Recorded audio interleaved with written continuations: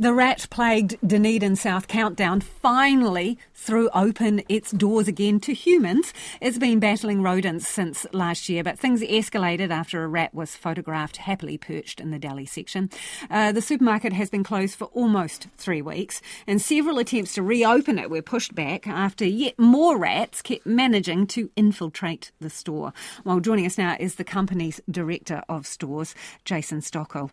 Kia ora, Jason, you must be relieved. Hi, Lisa. And yes, very relieved and really pleased to open the doors today to our customers. And again, just want to really thank them for their patience over the last couple of weeks, really, and just thank the team for all their support and their patience as well and hard work. But it's really good to be back open. Thank you. How many of them actually wanted to shop with you today?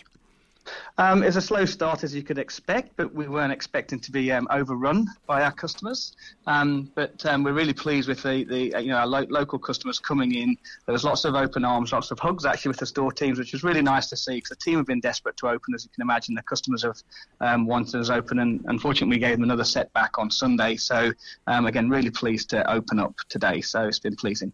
Do you think there's still a bit of an ick associated with the supermarket? You know, a stigma.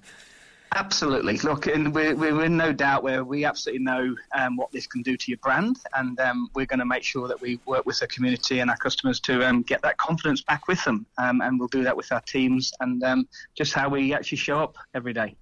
So, just in terms of the food that was in your supermarket, like Yes. dry goods and things like that, did you keep all of those products, or did you refresh stock, or how did it work?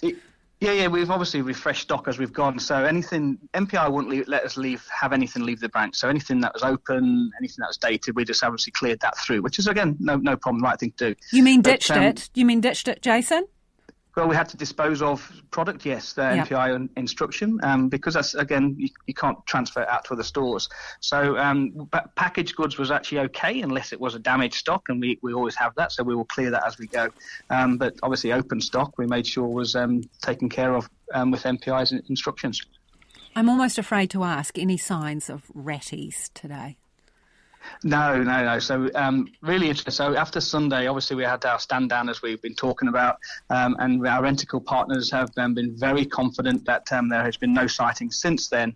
So we were allowed to open by MPI, and MPI have done, I think I said last week, they've conducted many audits, additional audits, and are really satisfied with our processes. Although when we sent our senior managers out, as I said last week, to every store, we have some opportunities, and we'll make sure that we put them through, and that's including making sure every single hole's filled, but you can never be 100% waterproof in a supermarket. Yeah, sure. So, but do you remain on, say, an increased audit program with MPI, if I can put it that way? Yeah, absolutely. So we're working very close with MPI still, and especially with Rentokil, and we've got to rely on them as they're obviously the professionals, and we're making sure we're taking all the guidance from them and acting on anything that they ask us to do. Right, I just have to query something. When you were with us last time, I asked you about staff, and I asked you if, and I've asked before, if the company was getting staff to take annual leave, and I was told no, they weren't. But I noticed some of your staff are posting on social media, and they say the company did get them to take annual leave. Who was right? Look, we have not. If team wanted to take leave, they could do, but we were happy for team to go into other stores and also stay in Dunedin South. So it's really important that we offered them that, and that's the offers that we have. So we're happy to keep paying them as normal, and that's what we did.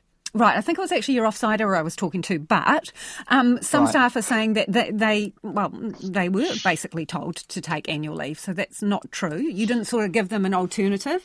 Either you work at another countdown, or you're on annual leave. No, we didn't.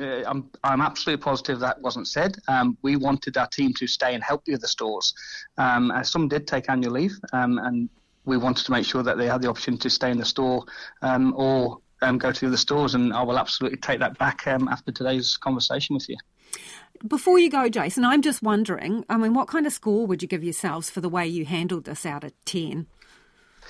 I'm not sure if I'm going to score myself, but we did follow all instructions from Rentokil and obviously MPI. We have made sure that we have done a lot more than we would normally do, but it's actually been some learnings from us, and we so is that a could do better? A could do better on your report card? Absolutely, and we've got improvements, and we will work with the partners to make sure we put those improvements in, when we've already started some of them, including using better technology, and we've already installed some of that as well to make sure we can report quicker. Thank you, Jason. I think we might ask your customers to give you a scorecard. That is Jason Stockill, who is with Woolworths, and that's the countdown that has opened up in Dunedin after a kind of relentless onslaught of rats that they have been trying very hard to get out of the building.